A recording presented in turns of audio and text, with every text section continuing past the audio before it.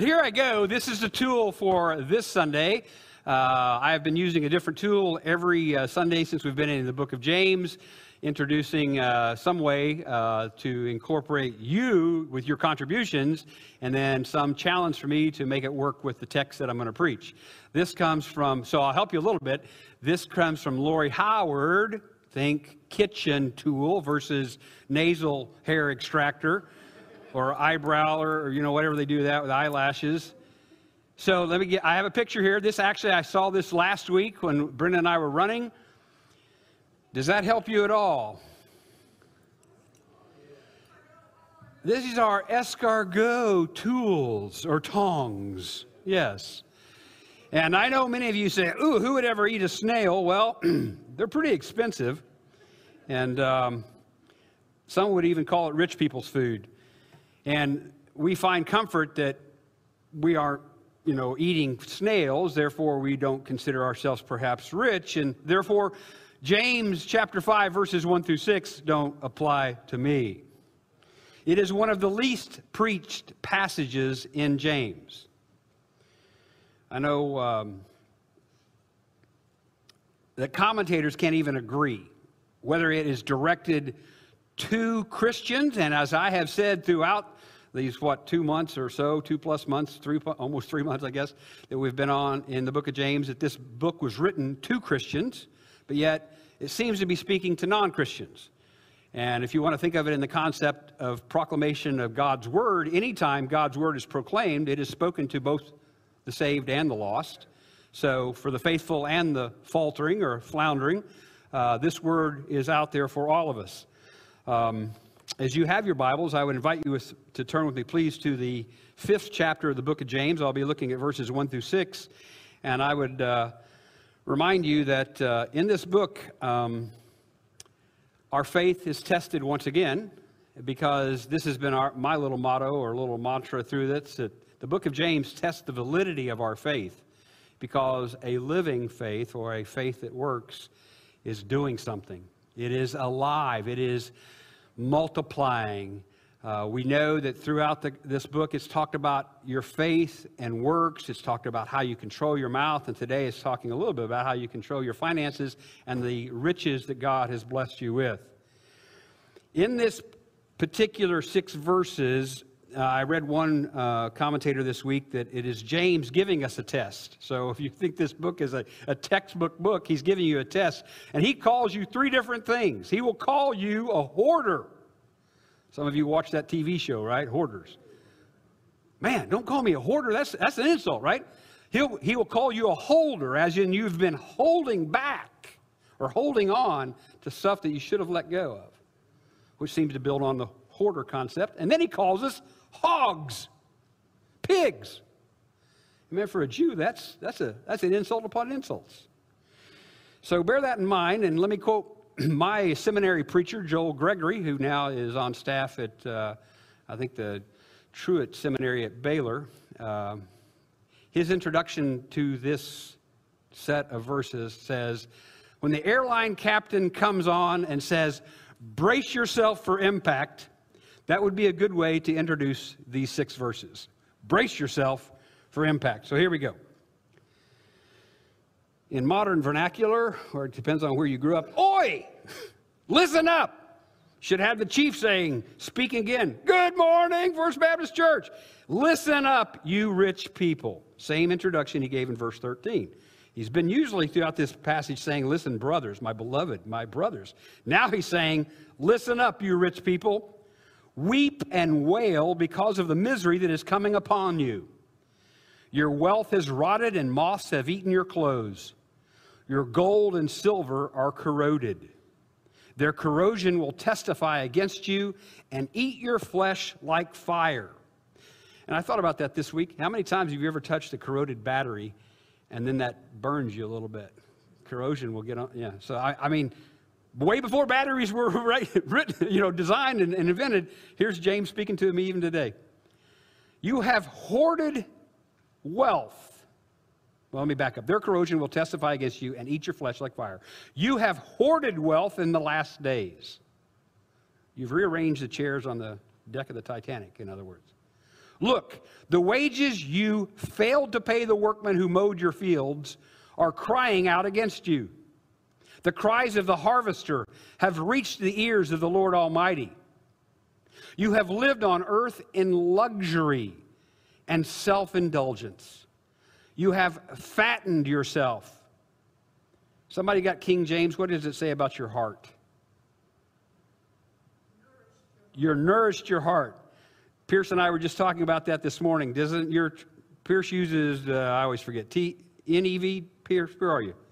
He's already asleep somewhere else. Okay. It says, does it say fattened your heart? Fatten your heart. Man, once again, modern day stuff in biblical times that they're so smart.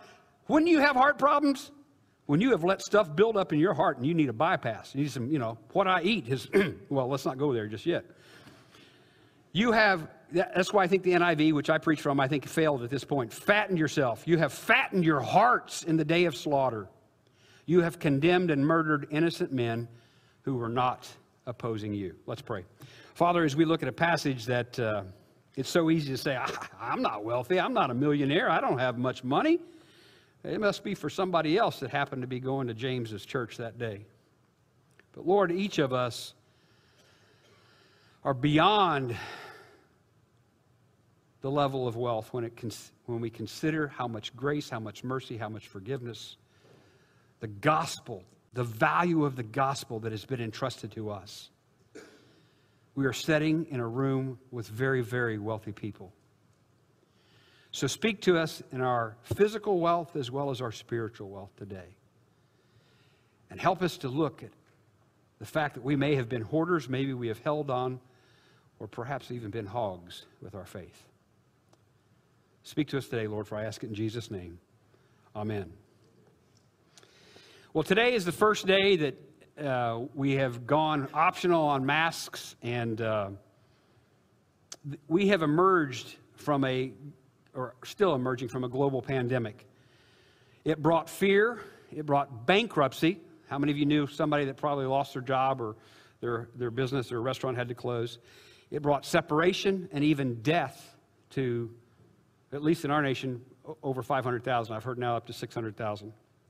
But yet, in the midst of all that, the United States, if you look at the global wealthiest nations, we are still in the top 10. We're about number 7. And now our average income for a family has even risen. The expectation for 2021 is that the average family will bring in $79,900 this year. Some of you go, well, I'm not even average then. Well, some of you are above average. We may not feel wealthy, but when we compare ourselves, and that's what we do all the time, right, to the other, 7.9 billion people in the world, we are a very, very wealthy nation. We are a wealthy country. We are a wealthy state, wealthy city, and a wealthy church.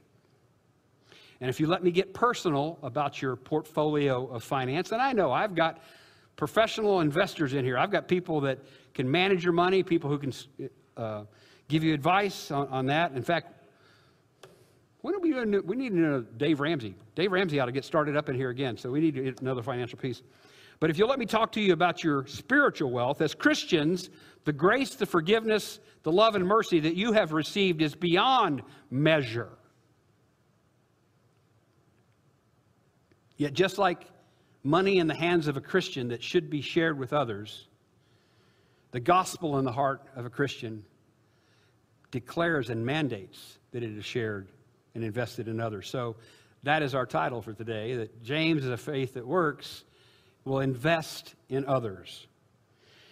We begin with James calling us hoarders. Hoarders. Following this commanding tone to listen up or give me your ear, James tells his readers that they should weep and wail because that which they have elevated, their clothing, their food, those kind of things have rotted. Moths have destroyed. I bought Brenda a cashmere outer coat when I was stationed in Korea, tailor-made, trying to make something tailor-made for a person who wasn't there. That's really hard. But, you know, if you go to any Korean shop, they can make you what you want if you can just explain it to them or show them a picture. And they made this nice white cashmere overcoat. And while stationed in England, somehow moths got to it in one of the closets. And now it has a nice line across the back that was not built for it like that. But James is saying that if you leave that which you value unchecked, moths can reach it and destroy it. He says, even your gold and silver have corroded. Now, he knew that gold and silver do not rust. They don't, gold doesn't rust. Pure silver doesn't rust. But those two metals represent something that he's emphasizing for us, that which we place value in is temporary. Everything that you think on this earth is so valuable, it's temporary. And I know some of you say, well, Cliff, I know exactly what you're saying. I can take $100 out of the ATM, and before the evening, it's all gone. Money is fleeting, right? Those of you who have families, you know exactly what I'm talking. You might take 200 out, and next thing you know, you got nothing. You take 300 out, and you think you're really loaded, and, you're back there again if you've got money left in the account. And it's amazing. You can't keep pulling it out. It stops after a while. But what does he mean here? He means, I think, back to that title, that we are to be investing with our wealth. I'm sure if you go to the Dave Ramsey class or if Jay Fine would talk to you, investing your money is important, because if you just put it in a jar, in your bedroom, it's not going to grow very much. And there is some risk in investment. We know that. But he is telling us, and there's nothing wrong with saving for the future, saving for retirement. But when you get up in the morning, do you check your financial score before you speak with the Lord? He's saying, what are you putting on top of the pedestal of your life? Is it finance or is it faith? James knew the words of his brother Jesus. Where your treasure is, there your heart will be also. And he calls us hoarders. Let me read that little section right there. Your wealth is rotted, and moths have eaten your clothes. Your gold and silver are corroded. The corrosion will testify against you and eat your flesh like fire. You have hoarded wealth in the last day. Have you hoarded the blessings that God has given you? If you are financially wealthy, you have been blessed. If you've got money in your bank account, that is a blessing. So what are you doing with that blessing? Are you hoarding it so you never have to worry about it or worry about anything? Or perhaps are you investing it in others? As believers, we are spiritually wealthy. We have been forgiven. We know God's love. We've tasted His mercy. We know what grace is. And we have this gigantic bank account of all those kind of words I just used. But if you don't do anything with it, it's like James said earlier, show me a faith without works and I'll show you a dead faith. If you believe that you've experienced that, then you want to be sharing that with others. Have you shared the greatest gift that you've ever received with someone else? When was the last time you talked to someone about Jesus? Norris said today, he goes, this should be a really good sermon. You've been gone for about 2 weeks. You ought to really have a good one. I said, Norris, if you think all I was doing was sermon preparation for 2 weeks, you're going to be deeply disappointed. But I will tell you, about a week ago, I was in a combination liquor store tobacco shop because I knew somebody in our congregation that liked cigars.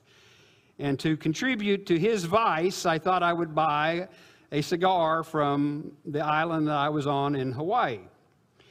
Well, missed no opportunity for the Baptist preacher in the liquor store, tobacco store. I started sharing the gospel with the man who checked me out.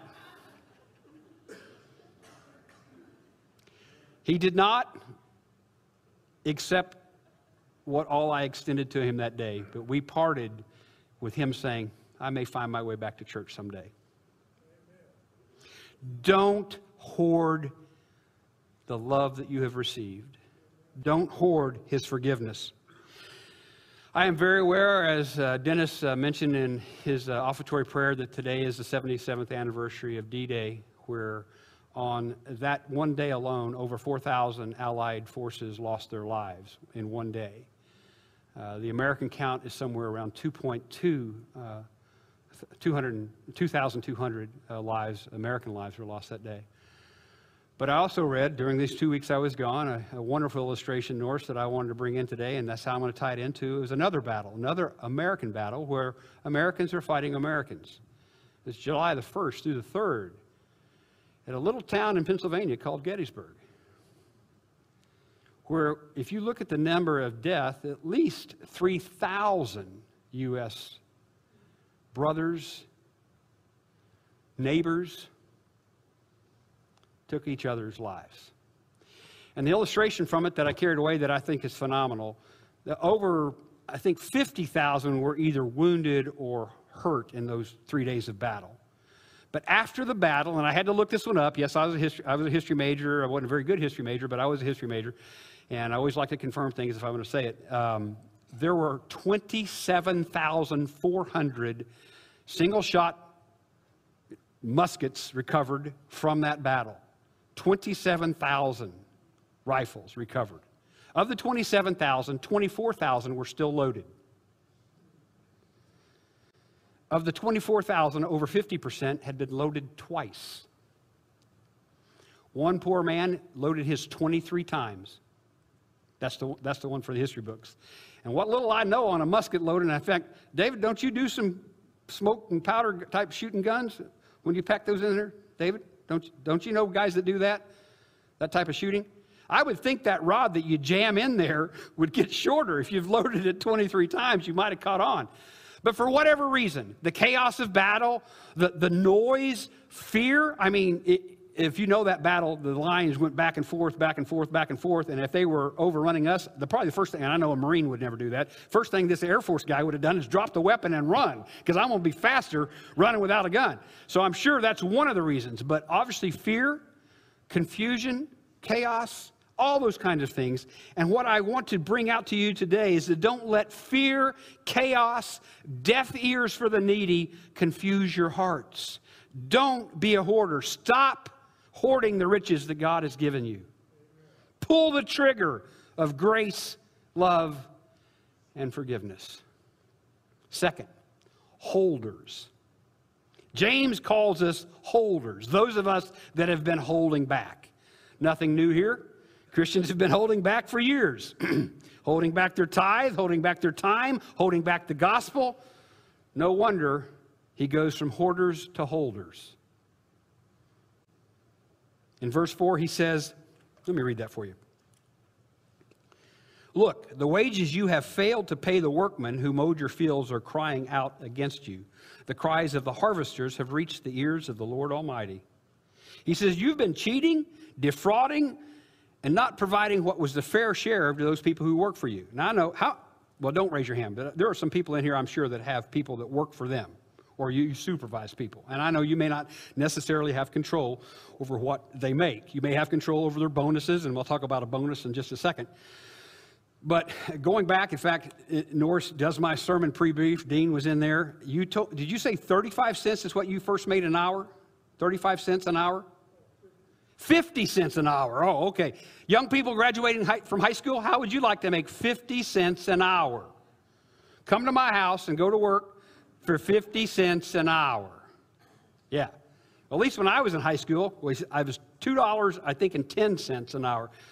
Dean said his was like $1.70 or something like that. You know, just a couple years difference. You know, you could just see how it goes. Right now, and this is all thanks to the Labor Act of 1938, when they instituted that 25 cents was the minimum wage per hour, back to 1938. And they also said that after 40 hours, this is all part of the Congressional Act, after 40 hours, they have to give you overtime. Time and a half or something above the hourly wage. And they also prevented minors from working at that time. So those of you who think, wow, why is there a minimum wage? What is the minimum wage today? Anybody know? $7.25, I believe. Is that? I guess each state can now even change that to a degree, but the federal $7.25. 45, $7.25. Let's just say it's about $7, okay? because I know I can't hear, and let me see what I have on my notes. I have 725. So here's what I did. In 1938, at 25 cents an hour, you could buy a brand new Chevrolet pickup truck. Notice I said Chevy, not a Ford, not a Nissan, not, Chevrolet pickup truck for $592. And I pulled a picture up of a 1938 Chevy pickup truck, and it was blue, and I thought, man, I'd love to have that, but you can't. But anyway, at 25 cents an hour, assuming you never spent any of your money on anything else, and you never had any taxes withheld, it would take you 2,368 hours to earn enough to buy a new Chevy pickup truck, which would equivalent to 1 year and 2 months of solid working with no expenses to buy a new Chevy. At $7.25 an hour in 2021, and assuming you're buying the lowest modeled option Silverado, $29,300, according to the internet, it would take you 4,041 hours. Which, when you do all that math, it means it would take you 1 year, 11 months, if you never spent anything else to pay for that Chevrolet pickup. So we have lost at least 9 months in keeping pace with what workers should receive. Those of you, no matter what political party you are, you ought to be able to see we're not paying them what everything else costs. James says, pay your employees, don't hold back. We all want to work for a company that takes care of us, that gives us our due. In fact, we don't want to work for minimum wage. We want to work for what we really should have so we can buy the things we want. Do you remember chapter 1 in this book? He gives a woe to the rich. He says that wealthy people are like wildflowers. They're going to fade away. So do something with the wealth that you have now. Invest in others. Help others. Use the blessings that God has given you to bestow upon others. As one preacher once said, I have never seen a trailer hitch on a hearse pulling a U-Haul to the cemetery. Don't hold back. Don't hold out. Invest in others. Sometimes we might just be surprised when our employees get compensated like God wants to compensate us. I'm going to give you a little video clip, and it kind of puts a spin on it.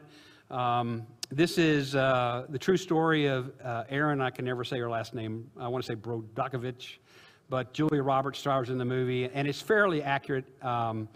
In it, she is a non-legally trained legal clerk. She does not have a law degree, and she's working at the time for $800 a month, and she has helped her law firm win the biggest lawsuit at that time. I think maybe still, it's like $333 million was the award.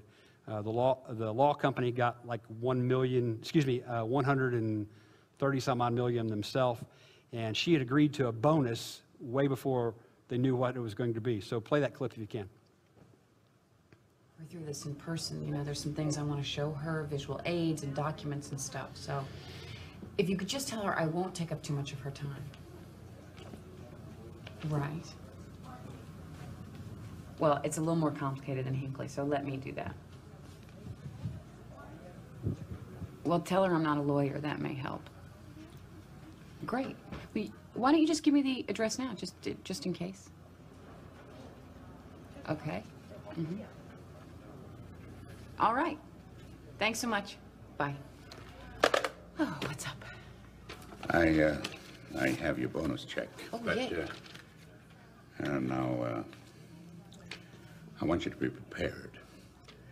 His figure's not exactly what we discussed. Why not? Because after careful consideration, I felt that figure was not appropriate. Although you may not agree, you have to trust my experience and Trust? judgment. You want me to trust you? Do me a favor, Ed. Don't use big words you don't understand. It's a complicated issue, Erin. You're not I did a job. lawyer. You should reward me accordingly. It's not complicated. You know what? That is the problem. All you lawyers do is complicate situations that aren't complicated. Do you know why people think all lawyers are backstabbing, blood-sucking scumbags? Because they are. And I cannot believe that you were doing this to me now when I'm up to my and Kettleman plaintiffs, which, by the way, looks like it's going to be double the amount that we had in Hinckley. And you expect me to go out there, leave my kids to be looked after by strangers, knock on doors, get these people to trust you with their lives, and the whole time you're screwing me. I want you to know something, Ed. It is not about the number. It is about the way my work is valued in this firm. It's about how no matter what I do, you're not... Can you read that? True. As I was saying, I decided that the figure you proposed was inappropriate, so I increased it.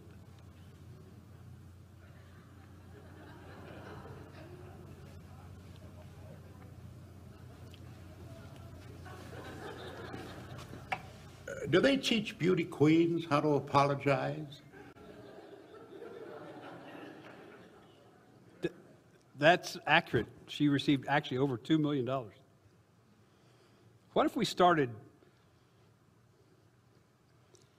paying our employees, our workers, and I'm not talking about a church raise, please, that was not where this is going at all. Taking what we've been blessed with. I love the gospel illustration of saying, I've received such wonderful things from my Lord.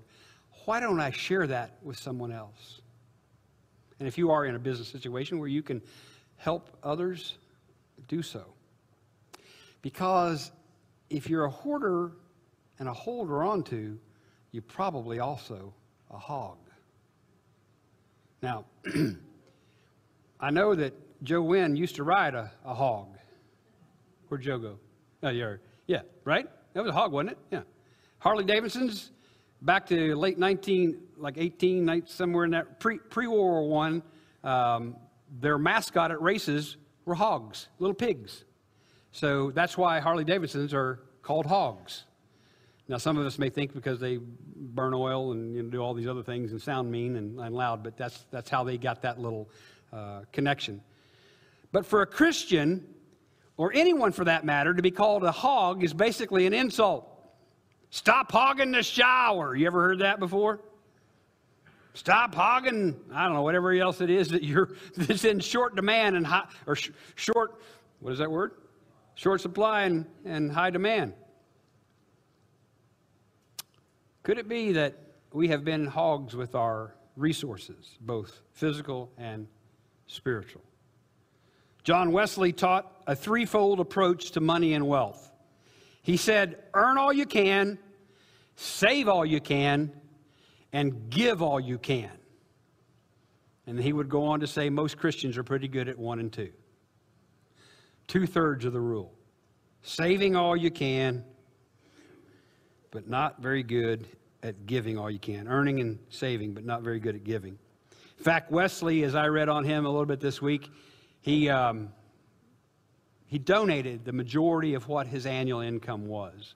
He lived on approximately 20% of his annual income and donated the other 80%, gave it away to others. Charles Spurgeon, as you know, one of my Baptist favorites, said about this passage, it is a very serious thing to grow rich. Of all the temptations to which God's children are exposed, it is the worst. Avoid the temptation, and I add, to be a hog. Verse 5, James says, you are living, or you have lived on earth in luxury. That Greek word for luxury is tropheo. The Greek word that we get in our modern English and Romantic languages, truffle. Now, I've never eaten truffles, but of course Pierce has, because I asked him this morning. Do you know what a truffle is? Not a chocolate truffle that most of us may have experienced. A truffle is what? It is. It is a mushroom, basically, that's growing in the ground. It's not up, it's down. It has a tough skin on it. It is very, what is that fancy word? Aromatic. It smells. And it has some, I guess, great taste. There are black ones and white ones. And they even grow them commercially in the United States, and they sell at $1,000 a pound. Pierce said he just had a small slice. But the crazy thing is you start doing these word researches, they use pigs to find them because pigs have such a great nose. And how many times have we been good at rooting out and snorting out what's good for us, but never for anybody else? You have lived in luxury, he says. This word is likened to delicacy, the easy life, pampering yourself. Only the best will do. Self-indulgence is the opposite of living simply, so that others can simply live. It's linked to the excess of eating and drinking, even the worship of food. In the United States in 2020, the COVID year, 21.5 million cookbooks were sold. Most of them telling you how to lose weight.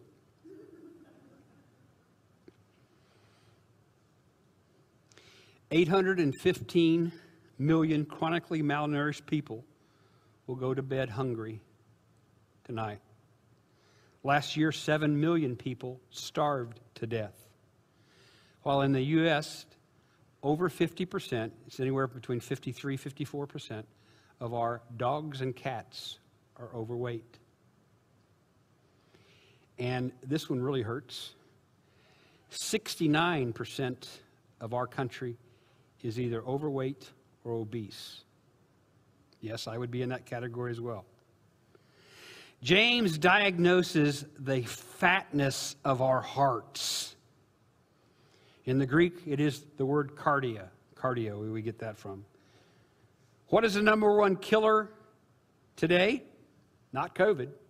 It's heart disease. Heart disease. That's the number one killer in our church. Heart disease. Hogging the gospel. Holding on to that which we received and not sharing it with others. Hoarding up our treasure. Our churches are dying because of that disease. And then, if that's not enough, he's called us hog. He calls us basically a murderers. And I didn't use that as a fourth point, but look at that. He says, you have fattened yourself in the days of slaughter. You have condemned and murdered innocent men who were not opposing you. Call me a hog, I can relate, but call me a murderer? Have I failed then, when I think on this passage, to feed the hungry, to clothe the naked, to protect the innocent, to evangelize my brother? When I think in that context, perhaps there is blood on my hands. Test yourself on this passage today and stop hoarding, stop holding, and stop hogging, and invest in others. Stand with me, please, as we pray.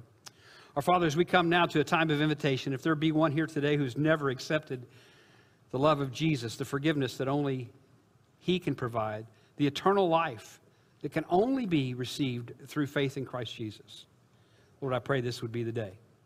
Maybe there's someone who just wants to come to these steps and pray and say, I've been a hoarder, I've been a hog, I've been holding on to things that I shouldn't, and Lord, I want to turn it all over for your use. Lord, this is our prayer. Let your Holy Spirit rain down upon us, for I ask it all in Christ's name.